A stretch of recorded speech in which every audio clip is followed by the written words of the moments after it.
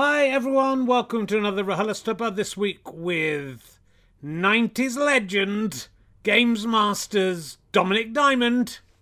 This is a lot of fun, this one, loads of interesting stuff. I know you're going to enjoy it. We've switched the running order a little bit, so it's slightly out of sequence, so that you can buy and join in with the Kickstarter campaign for the Games Master book if this podcast whets your appetite, which maybe it will. It's really interesting stuff. I really enjoyed seeing Dominik again for the first time since I was on Games Master. Hey, look, thanks so much, everyone, for all the lovely messages and support over my recent illness. I'm feeling a lot better right now, and hopefully we are now cancer-free and can carry on with these crazy podcasts for the rest of all eternity. I will never die. I am now immortal. Do check out Twitch of Fun on Thursday nights, where my right bollock does get a little mention. New puppets added all the time. And do keep coming back on Wednesdays to Twitch of Fun. We've got some gigs coming up at the Clapham Grand, which will be both live streamed and have a socially distanced audience of about 350 people. So I'm just in the process of trying to book some big names for those. It'd be lovely if you could support us by buying a ticket, either online or in actual person. I'm so excited about doing these for getting back into a theatre in front of an audience again. It's been a tough year doing these in the void, but I hope you've enjoyed them nonetheless. Anyway, that's enough of that. Let's sit back, relax. richardherring.com/gigs, and you'll find out all about who's coming up as soon as I announce them. Let's sit back, relax, and enjoy RHLSTP with Dominik Diamond. Ladies and gentlemen, nothing's working, Chris. Please welcome a man who's had chemo 5 days ago. Oh, look, it's all loading up. It's Richard Herring. Oh, that won't go away. Ah, it's got away. Hooray. Hello, welcome. We've had some technical difficulties, as always, and hopefully you can see us. I'm a hero. I've had chemotherapy 5 days ago, and I'm still here. And I'm not at 100%, but I don't like to use the word hero, but it is what I am. So welcome to Richard Herring's Lone Stargazers Telescope podcast. Woo! But I was talking to Sir Patrick Moore the other day. He's doing all right. He was on his xylophone. He calls it RHLSTP, so I don't know if that's gonna catch on. Hopefully that will catch on. Yes, it's been a bit of a weird week for me. Look at that. We've got him. He's the Games Master. He's back. He's back from the dead. If you're watching the video, if you're listening to the audio, there's just a picture of Patrick Moore with a big crown on behind me. That's all you need to know. I did. I had chemotherapy on Friday. It's an interesting experience. It's a very light. I just went for the light one. And it's just a one-off, and it's nowhere near as bad as most people will have experienced if they've had chemotherapy. When I went in, the nurse measured me, and she said I was 177 centimeters, which seemed too high to me, but I was a bit befuddled and confused. And I said, "Are you sure I'm 177 centimeters?" And she said, "Yeah, I'm sure." And I said, "Oh, because I thought." She said, "Maybe it's because you're wearing trainers. You're taller than you think you are." I thought I was about 100. I thought I was under 170. And I went and Googled it, and I was so flattered that she thought I was 5'10" that I nearly didn't tell her. But then I thought maybe that will affect how much chemotherapy they give me. Would it be worth dying just to be of average height, just for in one person's mind? I wasn't sure, so that was my main. That we did sort it out. I'm 168 centimeters high and proud of it. There hasn't been too many side effects. Luckily, I've lost my appetite a little bit, which is not a problem. Since I've lost a testicle, I put on a bit of weight as I ate biscuits. But obviously the weight of the testicle was probably half a stone. But I've lost about 3 kilos in the last 3 weeks. And losing my appetite is not a bad thing. Thank you, cancer. That's all I can say. I love cancer. I've tried the cancer diet, and it's working out for me. Great. Don't try and get it. Yeah, I'm not sure. I thought I would get superpowers. All that's happened is I'm quite tired some of the time. Monday I was very tired. Today I'm a little bit tired. And apparently my wee is radioactive or something. I don't know. If I wee on the floor or the seat, I have to wipe it up. If I were to ejaculate, if that were to happen, I have to wear a condom. They didn't talk about what I can do with wanking. So I don't know what the sperm will do if it lands on me, or the wee or the sperm lands on me. Will it burn through me? Will it hurt me? Or can it harm other people? I don't know. They didn't tell me. All I know is I have magical powers. And I guess the only other thing that's happened is that my wife has got... I have to have a little injection to get my white blood cells going, which my wife has been doing the last couple of mornings. And I think she's enjoying being able to stick a big needle into my stomach. And it's a bit like I'm a giant-sized voodoo doll of myself. Somewhere a very tiny version of me is probably in great pain, but it's been okay. Thanks for supporting us through Twitch. I've carried on doing this every week. Jeremy Paxman a week after losing my testicles. Today, 5 days after chemo. You don't have to reward me with money, but if you want to subscribe with Amazon Prime to Twitch, that would be lovely. Do remember to resubscribe if you can. And let's get on with it. Let's see how it goes. If I fall asleep during the show, it is no indication of what our guest's interestingness. He is probably best known as part of David Icke and the Orphans of Jesus. That's why we're all here to see him today. Will you please welcome the amazing Dominik Diamond, ladies and gentlemen? Hopefully there he is. Thank you very much. Thank you. That's my pleasure. Lovely to see you all the way from Canada, I understand. Yes, it's a sunny day in Canada. I hope it looks okay. I was slightly, I know I've got a lot to live up to visually after Jeremy Paxman and his wonderful attempt at homage of that girl in the Blair Witch Project scene. So I hope if you can have a gigantic bulb behind your head just to make yourself look like you're possibly tiny, that's what most people do. Yes. First of all, I just want to say I was very sorry to hear about Dustin. You must have been very upset about it. So I thank you for still doing this show after. I imagine he's your brother, Dustin Diamond. Yeah, that leaves me as the second biggest diamond standing after Anne. Neil gets really fucked off because he's number 3, 4. He's way down. No one. It's been a long time since he had a hit. But just Anne, as soon as she dies, she's not dead, is she? That would be terrible. She's not. She's still going. I've been on a couple of shows with Anne Diamond. I remember when Anne Diamond first came on nationwide, and she did. Did she really? Was doing something. Was it radioactive? Yes. She was doing the Brit Awards. Her first report I saw on, wearing a kind of funky headband, and I thought, and I was a young man, I was a boy probably, but I thought she was a very, very sexy woman. My first impression of Anne Diamond, and she still is, I think. Yeah. But I think so. Does she smell? So it was sad about in particular, like fragrance. Did she smell? I didn't pick up a fragrance from her. I think I was on the right stuff with her. That's how. Oh yeah, I used to be on that. The big time, That's the people who were in the 1990s. So look, it's lovely to see you, and I don't think we've met since I was on Games Master. Is that right? We may have bumped into each other at some party along the way. It's been a while. I don't think. I hoped we would have ended up closer than that, but no, it really was just thank you, Dominik, goodbye, ignoring my calls for. A quarter of a century. It's a quarter of a century, and it's 1995, so more than a quarter of a century. It's very impressive. Wow. I mentioned, I didn't know this about you, so there's lots I've found out researching this week. This David Icke and the Orphans of Jesus is actually a fairly big deal because this is your university comedy club night. Yes. That you organised at Bristol University. So tell us a little about that first, because that is. Yeah, it was. It turned out to be quite a kind of launching pad for people. There was me. There was a guy called Simon Pegg, another guy called David Walliams, Jason Bradbury, who went on to present the Gadget Show in the UK, Mavandri Moore, who was the executive producer of Little Britain and like Queen of BBC Comedy or something.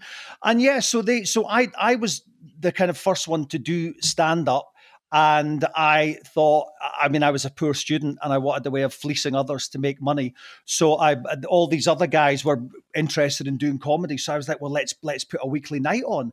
And and I have, I think it might even appear in the book that we'll talk about. I've got like an account sheet from the time.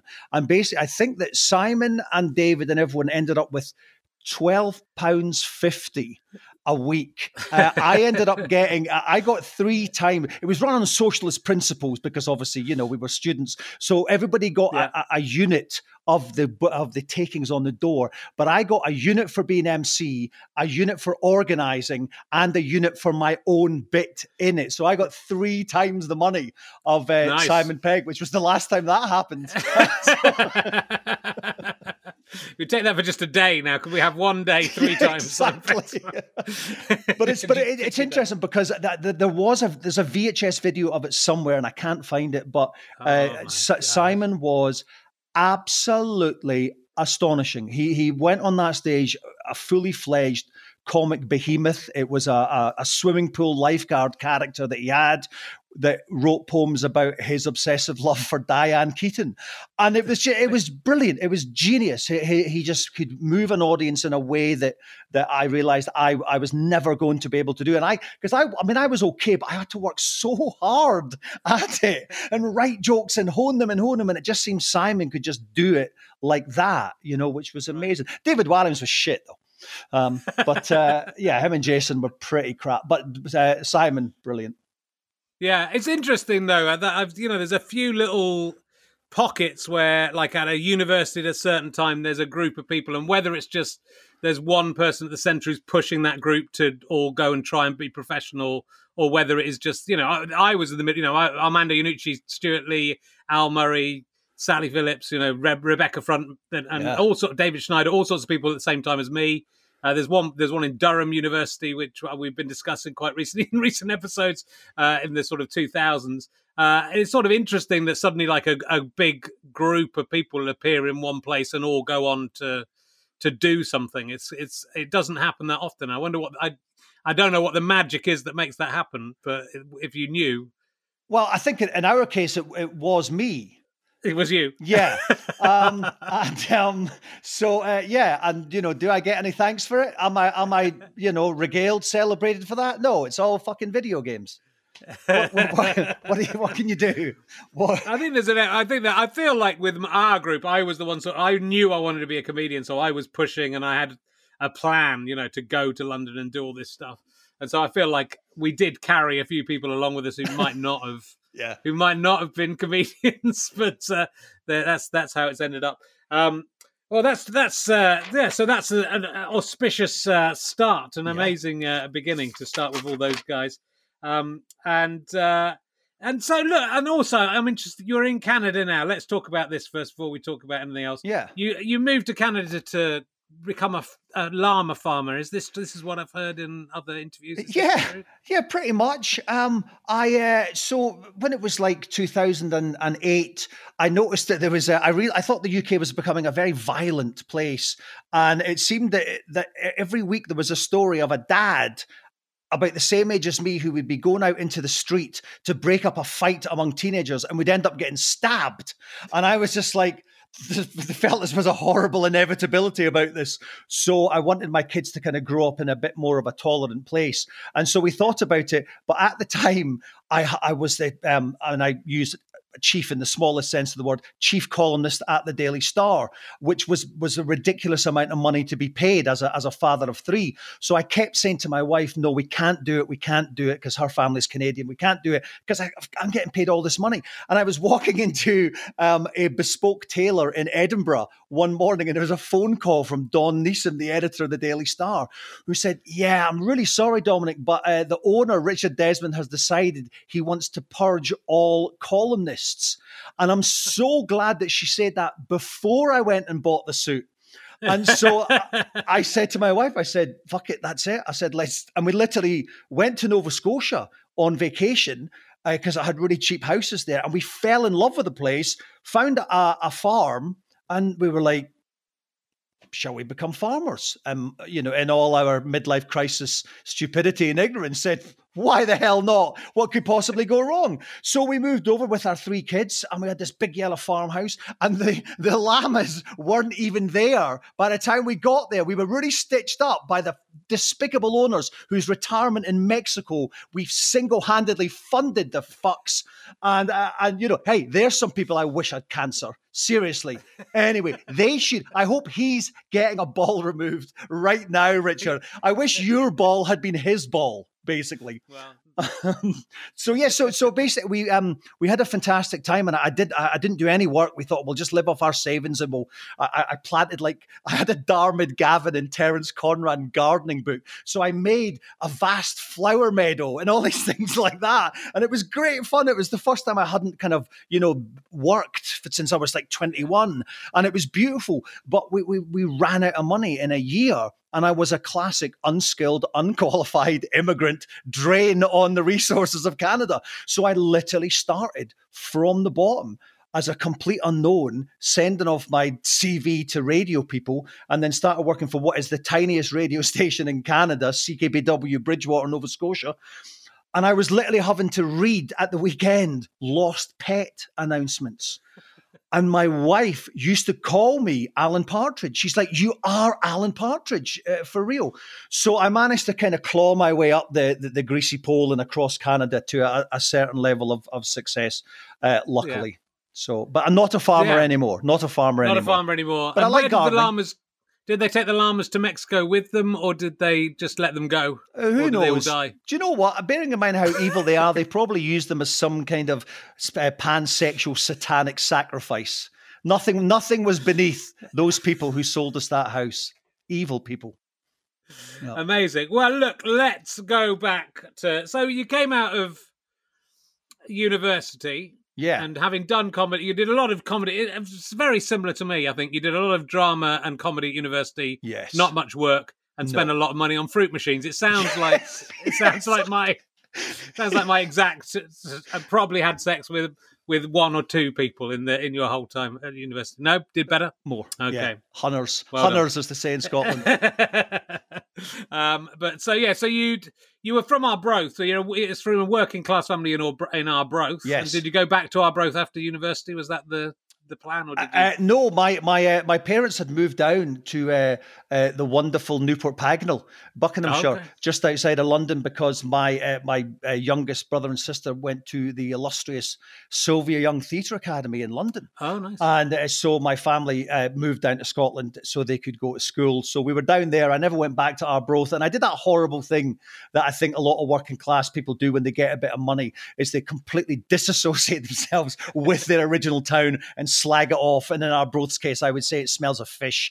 And that was a real shame, because it's a lovely, brilliant place. And the people of Arbroath have been so incredibly loyal to me. They were literally the only people who watched my own Twitch show when it was running. It was literally the town of Arbroath, and that was it. And so I wish I'd spent more time. I wish I'd given more back to the town of Arbroath over the years, Richard. And I hope it's something I can possibly correct at some point. Time. Build a youth hostel, something. Yeah, I'm sure you could do some good there. Yeah. So was the plan to get into TV? You auditioned for things like the Word and stuff, but was that the first thing you did, to audition for the Word? Yeah, that was because I realised how bad I was at stand-up comedy back then. And I think it's one thing when you do it within the relatively safe confines of your own university, like the student balls and everything like that. It's a really friendly crowd. But I, like Icarus, I flew too high. But I got noticed by Frank Skinner's agent. They did a little comedy workshop in Bristol, and I did my bit. And Frank's agent was like, "Oh, come and support Frank and Phil Jupitus, and come and work some working men's clubs in Birmingham." So I'm like, "Oh yeah, this is it. This is the big time." So I did that as a 19-year-old, and was absolutely destroyed by the public. And it was my own fault. I should have stuck to what I knew, which was jokes about buying good condoms in a small town of Arbroath where everybody knows you. But instead, because I was a student and I thought I had to be anti-Thatcher and left-wing, and 19-year-old left-wing comedians with little round glasses and no facial hair really just get laughed off stage. Brummies just literally go, "Fuck off, you spicky fucking twat," or however they sound these days. Not like that, sorry. Peaky Blinders, I haven't watched enough. You've been in Canada a long time. I have. So I was very, very much looking for a way to not do stand-up comedy, and then luckily they had the open auditions for the Ward. I think it was the first ever kind of search for a star reality TV thing that ever happened, and so I got to the last 12 and wasn't physically attractive enough, and so luckily Games Master were looking for someone who was not physically attractive, and they were also very lazy. So they called up the makers of the Ward and said, "Do you have a geek?" And they said, and one of them said, "Yeah, there was this kind of vaguely funny Scottish geek," and they were like, "Oh, great, tick that little minority as well. Let's give him an audition." So I was lucky that I'm 21 years old and I got the show. So.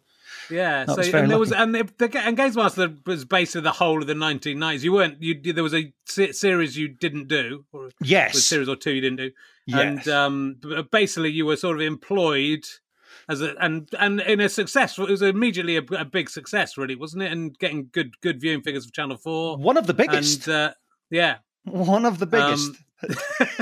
And so it was like it was like Emmerdale Farm, Games Master, East End, or something like that. No, it was very much like we were lucky. We were very lucky, Richard. I mean, to have the video games industry booming at the same time as doing a TV show about it. We literally the games industry and the Games Master TV show just gave each other reach arounds for the rest of the 90s in a mutually beneficial way. So it was a stroke of extreme luck, really. But then to be so young and to be discovered almost from nowhere and then be sort of propelled into that situation, I mean, a lot of fun. It sounds like you had a lot of fun, but it's also quite difficult to cope. It took us a little bit longer to get established, but we were still sort of 25 when we were on TV, and that turns your head and it makes you behave like an arsehole. Yeah, very much so. And it sounds like from what I've read and heard,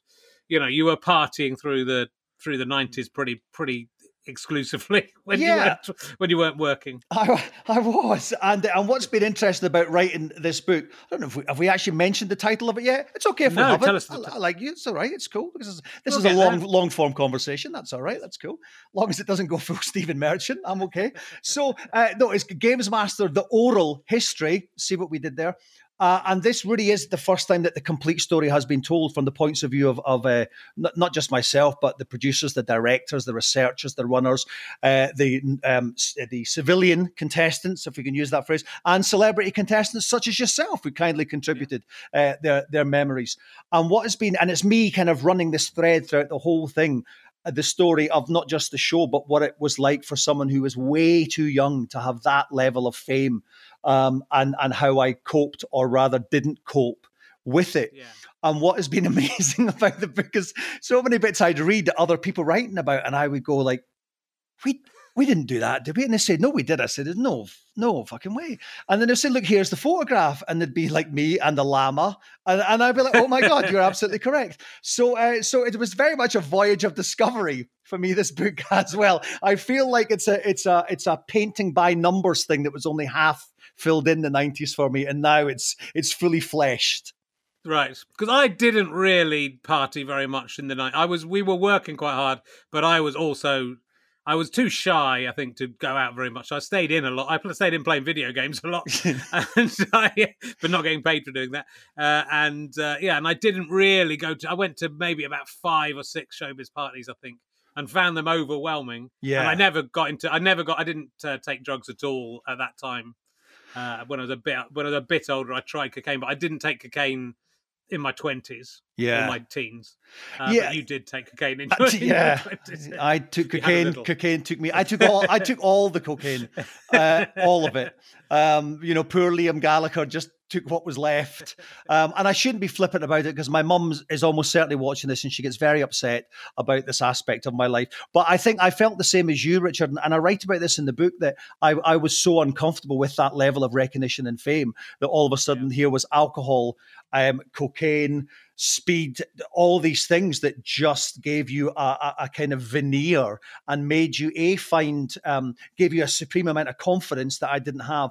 But also the thing about cocaine, and I'm not using this as in any way an advocate. It makes boring people less boring. And I used to get so bored with the same people asking the same questions that all of a sudden I would hoover up a line and I'd be like, yeah, I'll gladly talk about my favorite video game.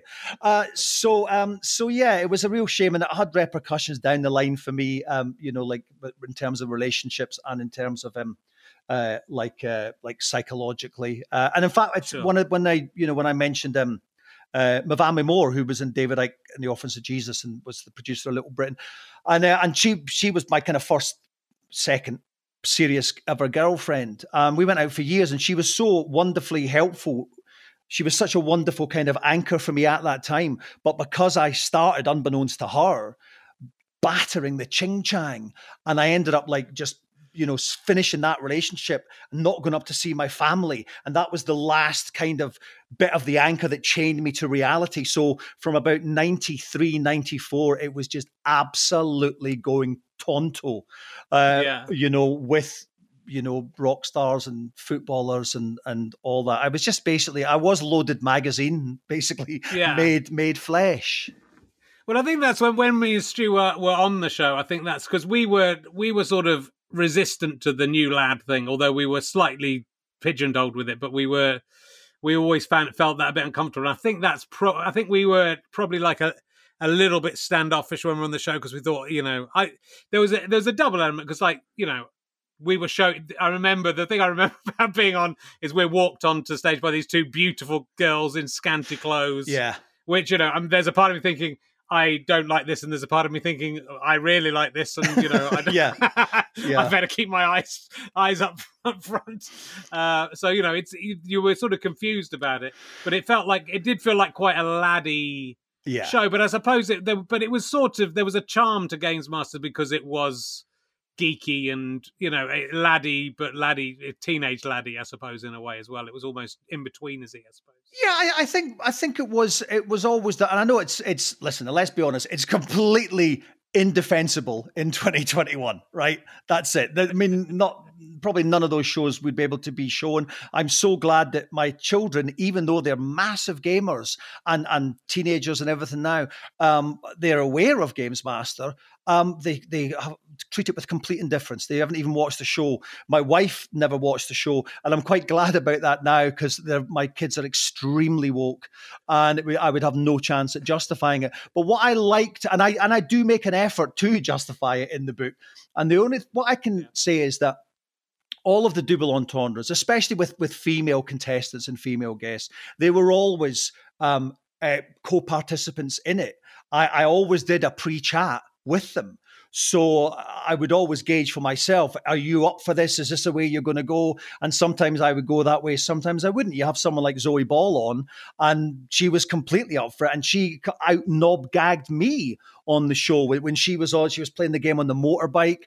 And I just said to her, have you ever ridden a motorbike before? She goes, no, but I like it up the back.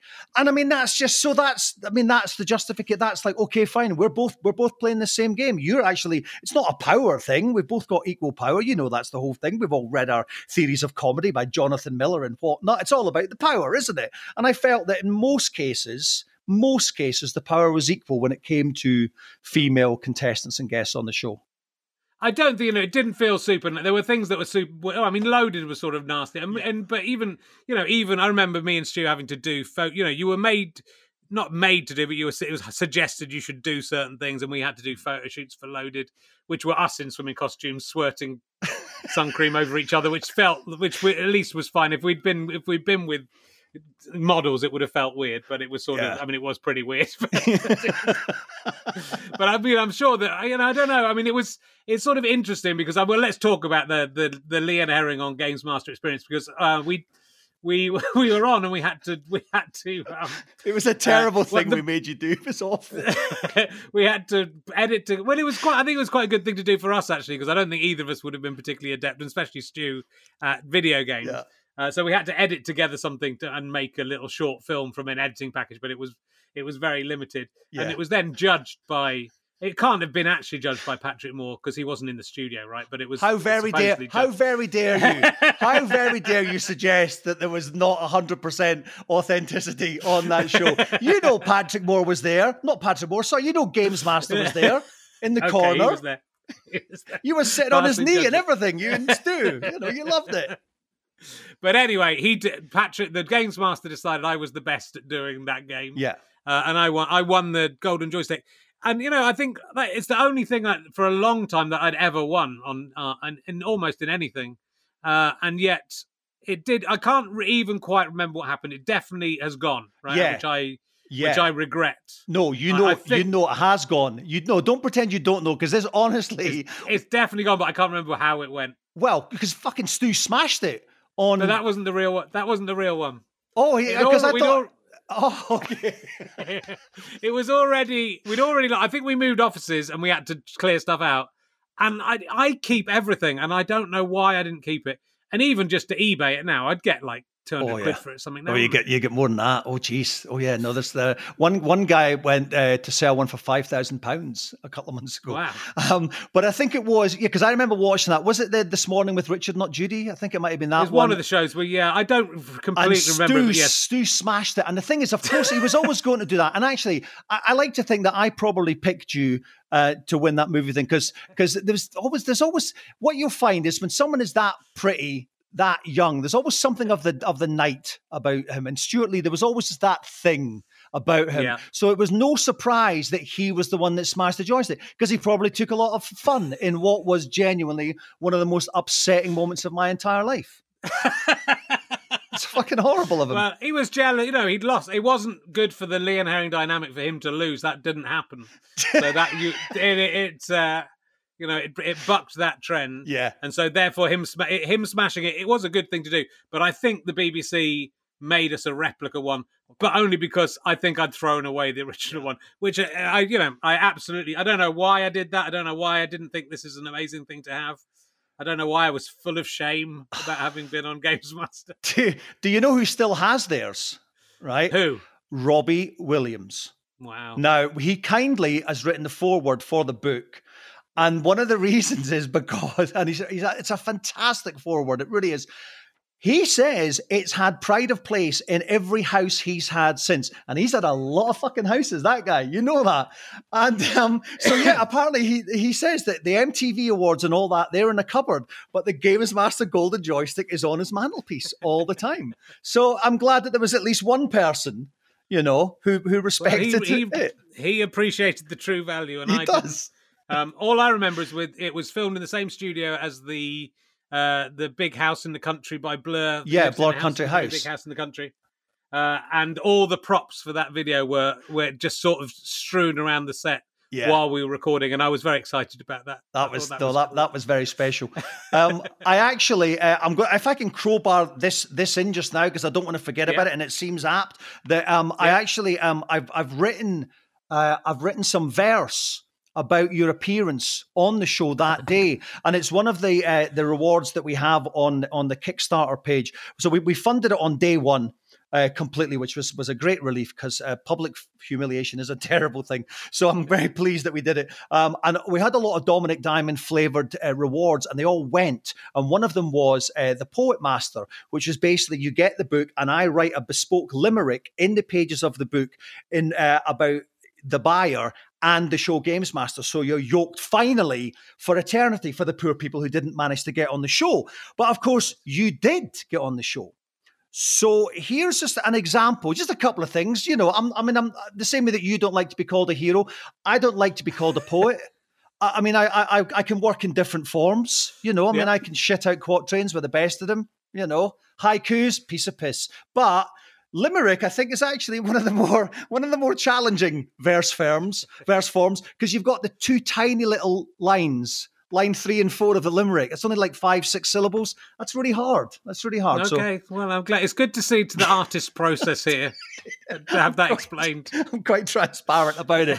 So what I've tried to do is but even then, Richard, that wasn't ambitious enough for me. I tried to incorporate your life today into the limerick as well. Okay, so there's two. Here's the first one. A funny young fellow called Rich came on Games Master with his bitch. Am I allowed to say that?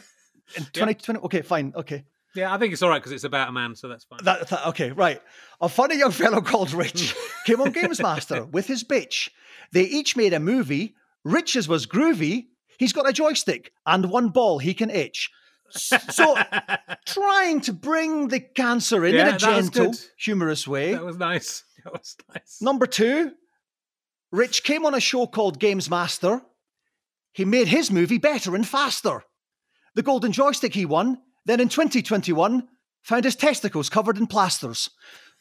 Again, I'm trying to just make cancer more approachable, like you have done. It is, yeah.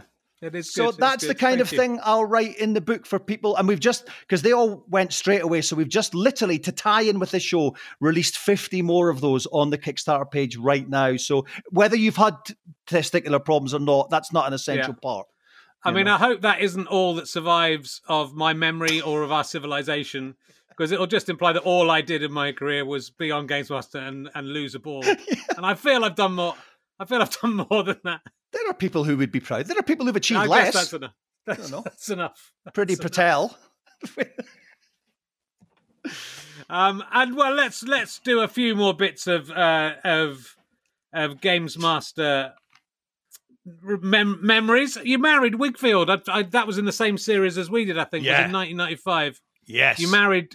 Was that a legally binding wedding to Wigfield? I know it was a toss-up between what we were going to do with Wigfield and what we were going to do with Lee and Herring. So, you got away with that one, I guess. No, it's not. I don't think it's legally binding. She's not answering my calls either, so who knows? But what I thought was brilliant about that was having just said, oh, yeah, we were always made sure that all the female guests were prepped in advance, and no, we didn't tell Wigfield anything about that. But I think that speaks to the underrated genius of the Europop Queen. The fact that she had no clue what was happening. She comes on, she obviously doesn't, speak English as a first language. And then all of a sudden, this random guy gets down on one knee and proposes to her. But she goes with it. She goes with it with a level of self-awareness that I don't think Scandinavia has in general. And I've got, a lot of my wife's family are Scandinavian, and they're human as fucks. I mean, they have no sense of humor whatsoever. So I think she was phenomenal about that. She was brilliant. She was a lot of fun, but I never saw her after that. Oh. Yeah, it's the story of your life. Well, it's sort of like this, it's a snapshot of the night. There could be Lee and Herring and Wigfield and Dominik Diamond. Yeah. It's the 1990s. That is the 1990s. That's brilliant. That's it. In Soho House, basically. In Soho House in London. That's it. That is it. Watching Euro 96. And is it true that you only met Patrick Moore on one occasion, right at the end of the series? Yeah, that is true. And it's weird because it's weird thinking back on the show and realizing that we were a double act of sorts. A lot of people, would think of Dominik Diamond and then immediately think of Patrick Moore, like you would a comedy double act. But we never, I had no hand in any of his stuff. I didn't write any of his stuff. I didn't meet him until the last day. I think having watched the shows again for the book, he's considerably better than I am. I was appalled. I think we do things, especially when we're in our 20s, and we think we are absolutely brilliant. We think we're absolutely fantastic. We're just the shit. And looking back at series 1 and 2 of Games Master, I think I'm dreadful. I think I'm really bad. It's not me for a start. I think I'm playing a character that I'm not like at all. And then I went away for series 3, and then I came back for series 4, and I felt really indignant and angry with the show, because they fucking, got Dexter and it didn't work out, and then they had to get me back, and I'm like, yeah, fuck you, fuck everyone. So series 4, I'm very angry. And it really wasn't until series 5, which you were on and Wigfield, that I finally settled down a bit, and I think I'm okay. But Patrick Moore, for someone who, as far as I know, had no formal comic training, he wasn't at Durham or Bristol University or Cambridge. He was. Was he? No. Was he? Patrick? Who knows where he was? Oh, yeah. I suddenly thought you were going to say, no, Patrick Moore was in Footlights. And I thought, my God, I would have paid to see that. I'm sure he went to university, but he probably studied the Cosmos. Exactly. But he just managed to deliver these lines brilliantly comedically, despite genuinely not knowing one end of a Nintendo Entertainment System from the other. So he was a much underrated comic genius. I've said it. I'll put my name to that quote. He was. Yeah. He really was. So yeah, I just met him on Poetically the very last day of filming, and he was coming out having done his bits. I was going in to do some voiceover. and he had no idea who I was, didn't even recognize me, bastard. I had to actually say to him, Dominik Diamond. From fucking Games Master, Patrick. Oh, yes, hello, young man. And so we spoke about cricket. He was a big cricket fan, and apparently a bit of a closet racist. But we didn't talk about that. That is there's different aspects. People knew Patrick a bit more than I did, a bit better, and they have very different recollections of what the real Patrick Moore was like when he'd had a curry and a couple of sherries, which apparently was part of his contract. After filming, he would go and get taken for a curry. It's kind of extraordinary that you could have not. I mean, that you bumped into him on the very last possibility that you could, but that had never happened in the previous 8 years or whatever that you'd been working with him. It sounds like it's almost unbelievable. It's almost like the kind of fake anecdote you would make up for a book, but it isn't. I've got corroboration. But I love the fact that generation of guys, they would, and we were the same. We would have lots of people on our shows. The older generation comedians, and it was always slight. We weren't as mean as some. Like I think the Word was a mean show, and the Ian Lee show was sometimes a bit mean about people. We were sort of generous and loving about them, but it was always veiled in irony. You'd have Bernie Clifton on or whoever that we liked, or Brian Cantu we loved, but we're making him do something weird. But they for them this is a job, Brian, and we're gonna do it well. And they would always come on and be so professional and so brilliant, and also ultimately they knew because they were older, and so they could see us for the idiots we were. Yeah, and they knew that if they just did the job well, that they were winning basically. So it was. But I think we were never cruel with that, and I think some people are sort of cruel in terms of that kind of has been thing. But that comes round to bite you, doesn't it? I think that's the thing, because I think if you've been in show business or whatever on TV for that length of time, if you're in your 70s or 80s, you're going to go, people come and go. And these kids are thinking, oh, look at this guy who's famous 20 years ago. Yeah. In 20 years' time, he'll be on Twitch doing his show to people in Arbroath. No idea who you're talking about there. That sounds like that would be really sad. It's funny you mentioned Brian Cant, because when I was still working for BBC Radio 5 Live, and we did one show, a weekly kind of comedy show with a very small C, and as part of it, we had childhood icons who came on to review the latest record releases. So it was a wonderful chance for me to get all these people like Brian Jacks from Superstars, and Dr. Robert from the Blow Monkeys was another one. And we had Tony Arthur from Playaway. And I couldn't speak. I was so in love with her. She came into the studio. She was just still the most beautiful woman that I'd ever seen in my life. And it was also responsible for the single most toe-cringingly embarrassing moment of my entire career. And so Brian Jacks, and in case people don't remember, so he was a judo performer, and there was a thing called Superstars, which was a wonderful TV show where all these different sportsmen from different things, football and athletics and whatnot, competed in things like squat thrusts and dips and everything like that. And it was a brilliant show. Brian Jacks was the best ever. He won it more years than anyone. So we thought it was a real coup to get him on the show. And he came on and he was reviewing the latest single by The Corrs, the lovely Irish band with the lovely sisters and that one brother. Yeah. And I said to him live on the BBC, so Brian, what do you think about The Corrs? And he said, if I was their father, I'd still be barfing him. It was like, what? It was just like still the most jaw-dropping moment I can ever imagine, anyone. But then, compared to you and, Stephen Merchant and stuff like that, that's a walk in the park. You and Richard E. Grant, that's probably nothing. It's probably nothing.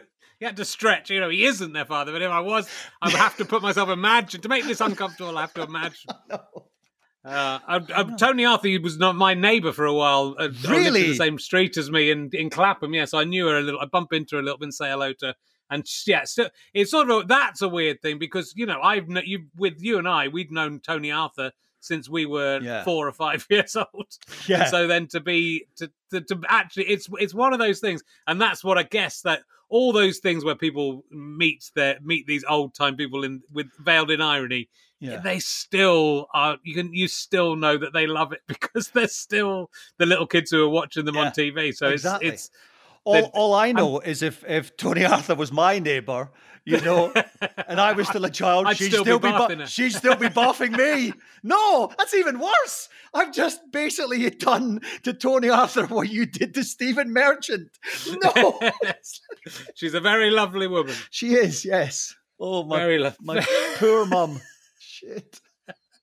My mum's like that, and I don't know if you ever had parental concerns raised about your stuff, but my mum was always that person who said, "You're going to be doing the nasty stuff again." Remember, they've got a mum too. And I'd say, "But mum, it's David Beckham that I'm ripping the piss out. He's still got a mum. Even Victoria Beckham's got a mum." And I say, "Do you really know that for sure? Was she not ripped from a jackal?" But no, So yeah, my mum has been a real kind of a guiding kind of force attempt at good in my life. Sadly for her. I think my parents have basically got used to it. They do watch it. I think they watch everything I do on this now. So I do a stupid puppet show, but because my main puppet is this 129-year-old ventriloquist dummy that my great granddad made. I think they're actually quite pleased that I'm using it and doing quite well with it, even though I'm just making it say disgusting things. So they seem to be able to tune out that's important. The rudeness and the disgustingness of it all.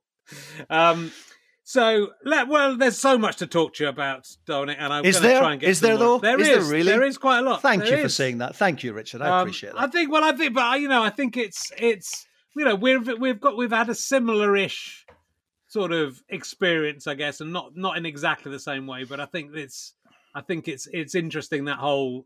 I think you were more successful than us in the 90s, really. You were more famous than us in the 90s. Yes, but you have been considerably more successful since. Well, we've gone into different ways. But we both had to, cope with losing, not having that anymore. Did you find that a difficult thing to transition from the TV to, I mean, I know it was a progression. It wasn't just one day it was there and one day it wasn't, but was it a welcome relief, or was it a difficult transition to not be on TV anymore, not be famous anymore? I don't know, because I think that I honestly never ever. I hate seeing my face on television. I hate seeing my face on this. It's horrific. So thank you. So I never liked watching the shows back. I never watched a lot of the shows back. I never had, and after it was Games Master Live, basically, when Series 2, and we did this massive event at the Birmingham NEC, the kind of stadium stuff that you guys would have ended up doing. And that terrified me. That amount of people in a room with me really scared the shit out of me. So I was never looking for that. I just wanted to be able to kind of do good work and do kind of stuff I wanted. So from that point of view, it was very disappointing that I loved video games, but I really love music. And all I wanted to do really was to do funny stuff about music on Radio 1 or do comedy shows or stuff. And I never got the chance to do that until the XFM show in Scotland in the 2000s, where it was only the first time I'd ever done something since Games Master that I thought, okay, this is what I want to do.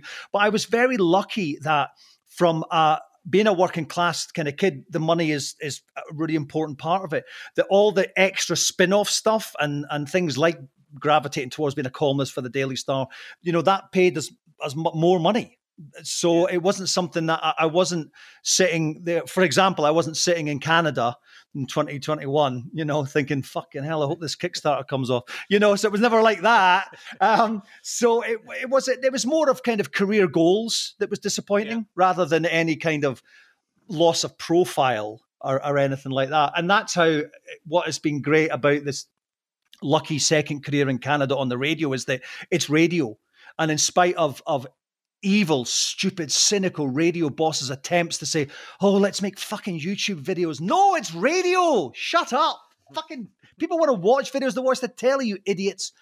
So my face is not known really in Canada. So as long as I put on a Richard Herring accent, for example, when I go and get my milk, it's been all right. I've been kind of, relatively obscure, which has been, which has been good, I guess.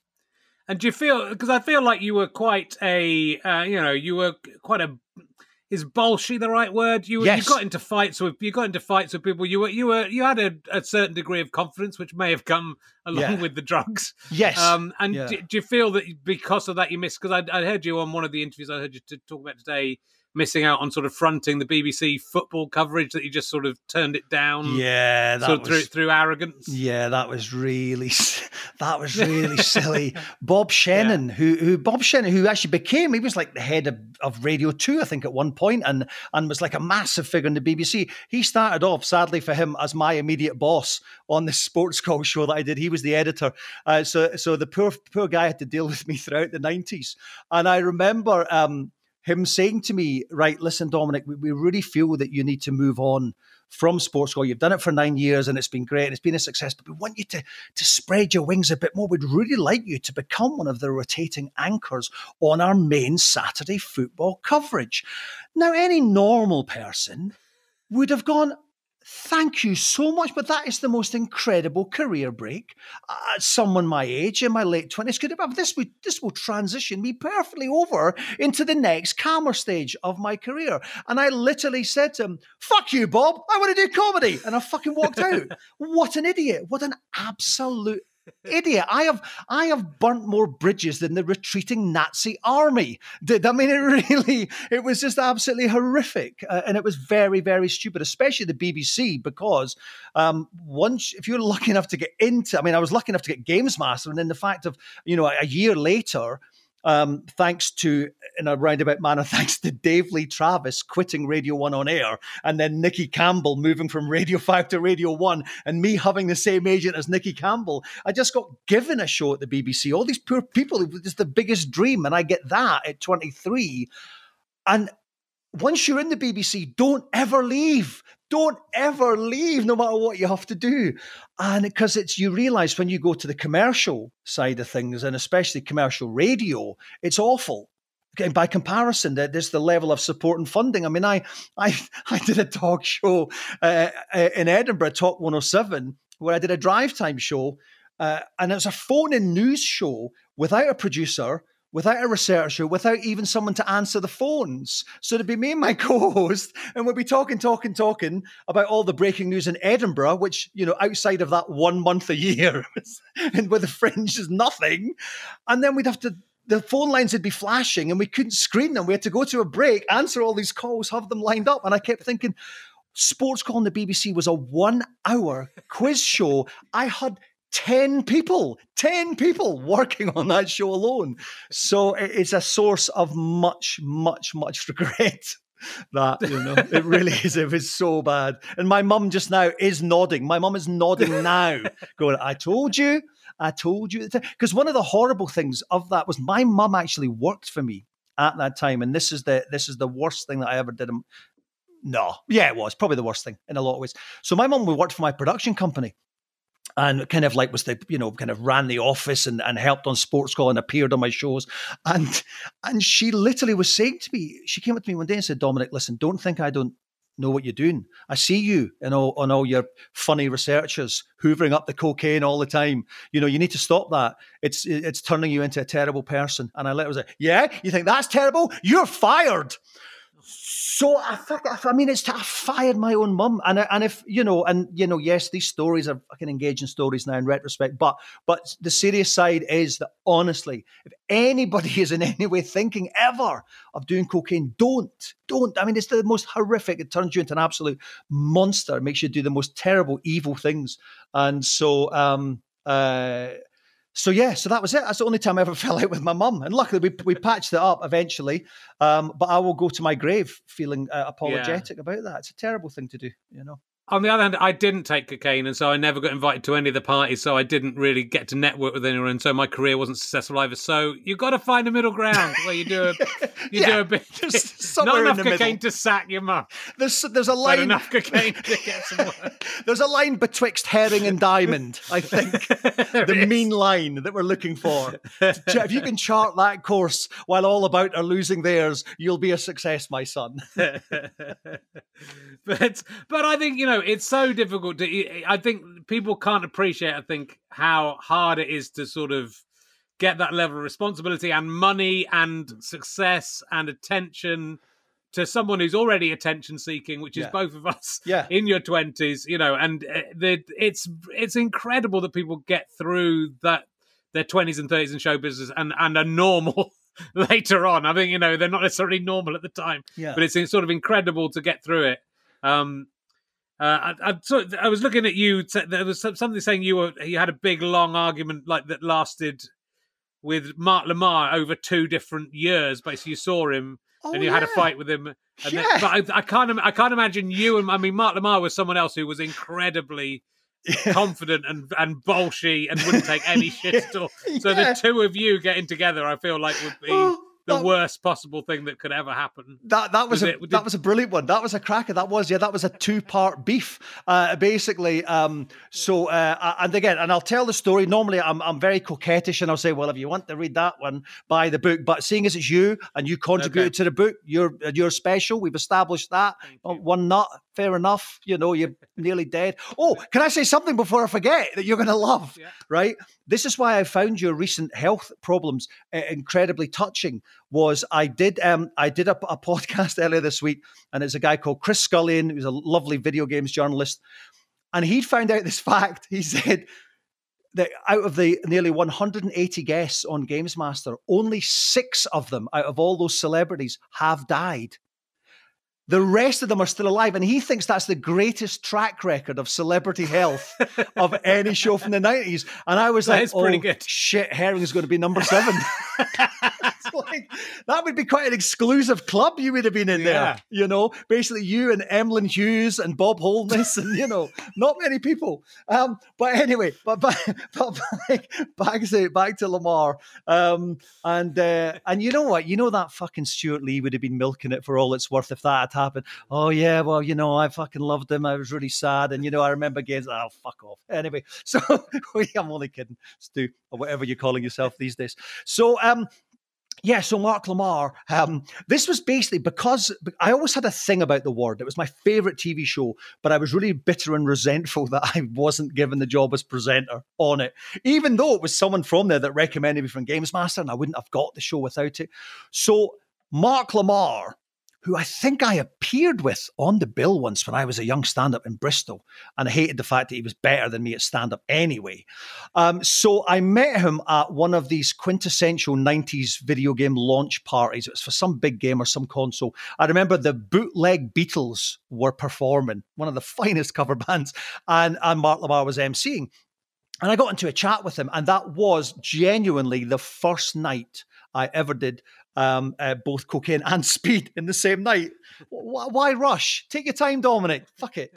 It's like Sodom and Gomorrah at once. So that was the worst possible time for Mark Lamar to meet me for the first time. And he was incredibly nice. Oh, nice to meet you, Dominik. Oh, how are you doing? Or however he speaks. Terrible Mark Lamar impression. Jeez. And so he was being very nice. And then I happened to say to him, what do you prefer more, TV presenting or stand-up? And he said, I think I'll prefer the stand-up. I feel it's more authentic and honest. And for some reason, a switch flicked and I went, you fucking pretentious cunt. And he kind of was really shocked. And he's like, what? Except bearing in mind it was the first time I did cocaine, I probably said, you fucking pretentious cunt. Right? And then he was just like, what? And I just proceeded to just lambast him for how fickle and pretentious and fake he was. And for rightly, answering your question. For politely answering your question. No. And so he was taken aback, and I was probably very aggressive. And then that was that. We went our separate ways. And then a few years later, I happened to be in San Francisco filming for Games Master, and Supergrass had a gig there, And so we ended up back. We went to the gig, me and the team, and we went backstage. And Mark Lamar was there as well. So there's this slightly awkward thing of Mark Lamar at one end, me at there, Supergrass, big hairy mediators in between, and then we end. I said, like, look, I'm really sorry, Mark. I was, oh no, that's okay. Don't worry. No, Mark. Honestly, I was an absolute arsehole, and I really apologize. Oh, that's okay. That's fine. And so we chatted away the rest of the night, and then it came to leaving, and I'll never forget. We exited this theater in San Francisco, and I turned right to go my way. He turned left to go his way. And Mark Lamar got to the corner and turned, and I hear say, "Oi, Dominik!" And I went, "Yeah." And he went, "You're a fucking cunt." That was the last time I saw Mark Lamar. So yeah, it's been a complex relationship with Mark over the years. Yeah, Yeah.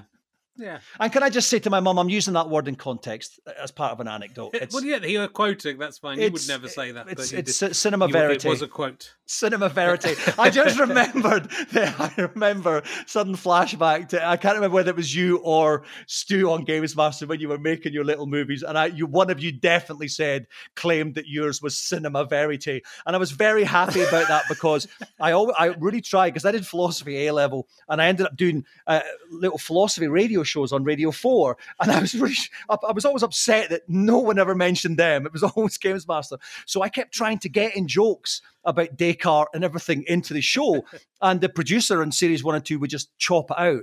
And I was only very, very lucky that from series 4 onward, a wonderful man, Johnny Finch, became the producer, who became one of my best friends, who was the most well-read man in the world. He will not read anything published after Beowulf. So he started to let me drop in philosophy things. So when you guys said cinema verite, it was just like a little bit of wee came out. I was so pleased. Oh, well, that's lovely. And so, look, will it ever return? Will Games Master come back? And if it does, you could be the Games Master. You could be in the little bubble up there being scary to children. Very awkward question, that, Richard, because they are apparently trying to bring it back, Channel 4, tie in with the 30th anniversary, which is how this book came about. And they've tried to do it. The rights holders have tried to bring back the show numerous times in the ensuing period. At no point have they got me involved or even called me, and at no point has it ever come off. Make of that what you will. So yeah, I think they're trying to bring it back, but I've heard nothing about it. It's not, it's not my show. It's their show. I don't have the rights. They're perfectly entitled to do a series without me. They did it before. It was shit. But who knows? You might strike it lucky. So I don't know. And I don't want to piss them off because they very kindly gave me the rights to the book. But there's old 90s Dominik raising his head again. Can't resist it. It's the Mark Lamar anecdote. It's just transporting me back into that time. But there is something about you, and and maybe that's the way you got the job is sort of by happenstance almost. But it was the meeting of those things, and and the Dexter Fletcher series didn't work in the same way. So it was difficult shoes for you to step into. He's done okay subsequently. He's done all right. He really has done okay. I mean, I don't, in the same way that you don't like to be called a hero, even though you are, I don't like to compare my career to Dexter's. I don't think that's fair on either of us. But I don't think that's fair. I do have to say, actually, what is it? It is genuinely my favorite chapter in the whole book is the one that covers series 3, because I didn't even know half of what was going on behind the scenes. It was an absolute disaster. It was a brand new team who just screwed the whole thing up. And then poor Dexter was the guy that was put in front of it. And people remember him so fondly, his work ethic, him as a person. And because he's the face of a show, he carried the can. And the horrible abuse online that he gets to this day is really bad. And I think it's a fascinating chapter of the book, and it will completely change anyone's view of Dexter and what he managed to do with the show. He actually did an amazing job. Wow. Well, it's interesting the book goes into that much detail, and that you're getting the behind the hit scene stuff for it. It's it does feel the right time for it to come out. But I think the show, it needs you on some level, even if it's just like a little gremlin popping out of a hole every now and again to shout at people. No, bigger than that, more than that, mate. More than that, Rich. Come on. 3 kids, Richard. Come on. Fucking little gremlin. Do you work for Channel 4 or something? That's great. Sounds like the kind of stuff they'd come up with. Brilliant. Little gremlin. I strode the 90s like a colossus, you cheeky bastard. Gremlin. We could dress you up in a skin-tight, like, leotard, and you just come out and go, ah! That could be your role in it. That's what I'd like to see. You're just full of ideas today, aren't you? You know what? I think this chemo is working out great for you, actually. Au contraire. It's okay. I think the adrenaline gets through you. It's fine. It's going to create a fecund period, I think, in your career. Chemo fecundity. That's a good name for a band. You know, have a ball taken off and see what happens to the rest of your life, Dominic. That's my advice to you. Just get one whipped off. Don't tempt my wife. It focuses. Sorry, that was a Les Dawson type punchline. Sorry, that was a very old school comedian punchline there. Sorry. Oh look! Hey, look! We've taken up a lot of your time. So if people Google Kickstarter and Games Master, they will find the links to this thing. That's it. How long is that run? Because it might not be running while the Satchel podcast is going out. Will people be able to buy the book after the Kickstarter's over, or is it not in its current form? No, there's 20 more days. 20 more days of the campaign. The campaign will run then up till about 20th of April. What are we? Okay. What month are we in just now? Are we in April? Or are we in? No, it's March. We're about to start April. Thank you. I don't know if it's different. Will go out in Canada. Podcast will go out the day after your Kickstarter. We have a different calendar. We're using the Corinthian calendar as opposed to the Julian or something. So yes, okay. So yeah, it's about kind of 20th of April. You can fund it until and get all the extra rewards. We've got a couple of other really exciting ones that we're hoping to release in the ensuing period. Brilliant. Well, best of luck with that. I think it looks, the little bits I've seen are fantastic, and it's a really interesting to go. And it's just, it's this little treasure trove of both a time in television history, but also like gaming. I mean, gaming in the 90s was just exploding, wasn't it, into something more than, Pong, and it was a bit better. It was a bit more than that in the 80s, but the 90s was where video games were just sort of coming to life. And so I think it's a really important social history as well as a lot of fun. So it is. I hope people will buy it and enjoy it. It's 100,000 words. So I mean, there's a lot. You get a lot of words for your money in this, and lots of behind the scenes pictures that people wouldn't have seen before and everything. So we're very, very proud of it. And I mean, I did some, but I must pay tribute to Jack Templeton, who was the original Games Master super fan. Started off as a stalker of me, became a friend. You've communicated with him yourself. He's a lovely guy, and the work he has done in this book has been incredible. He's the one that got the band back together. So Jack Templeton, thank you. Brilliant. And what else is coming? Is there anything else coming? Did I hear you were thinking of coming back to the United Kingdom, or Yeah, I was going to be. I was going to come back to the United Kingdom in this last summer, but because COVID made me honestly kind of worried that my mum might die before I saw her again, and we started thinking about family. And my plan was I was going to come back, and I have a couple of ideas. I want to do Edinburgh. This last kind of the idea that I was a failed stand-up is the one last thing that I want to try and write in some way. So I had a couple of ideas for Edinburgh shows. One about that period of my life where I didn't get crucified on Channel 5. I think that's an interesting story. Not many people are famous for not getting crucified. A few people are very famous for getting crucified. Jesus, Spartacus, let's be fair, as well. St. Andrew. Yeah, exactly. Yeah, he went all pretentious, did it in the kind of diagonal way. Hipster. But I think I'm the only person that's famous for not getting crucified. Barabbas, I think, and me. So there's an interesting story there about that. And there was also, I had an idea, when I was on Twitch, I used to write lots of video game songs because I've always had bands. So Dominik Diamond sings the video games, I thought was a potential Edinburgh show with me in a bow tie and a full orchestra, and with Stuart Herring popping up as a little gremlin from the stage going, for example. So that's been put on hold. So I've started writing another book, but like a novel about my life in Nova Scotia, which was like Royston Vasey on acid. And so I loved writing this book so much. I'm beavering away at that now. That's it. The end. That's terrific. Well, I hope to see you at the Edinburgh Fringe. I hope to be back there. Maybe 2022, I think, is the realistic time to go back. But fantastic. Look, I really appreciate the time. Have a lovely day in Canada. Thank you, Richard. And good luck with the book. And we'll see you soon, ladies and gentlemen. The amazing Dominik Diamond. We'll be back next week. Haven't got a guest yet. We'll see who it's going to be. Thank you very much. See you soon. Goodbye. Thank you. You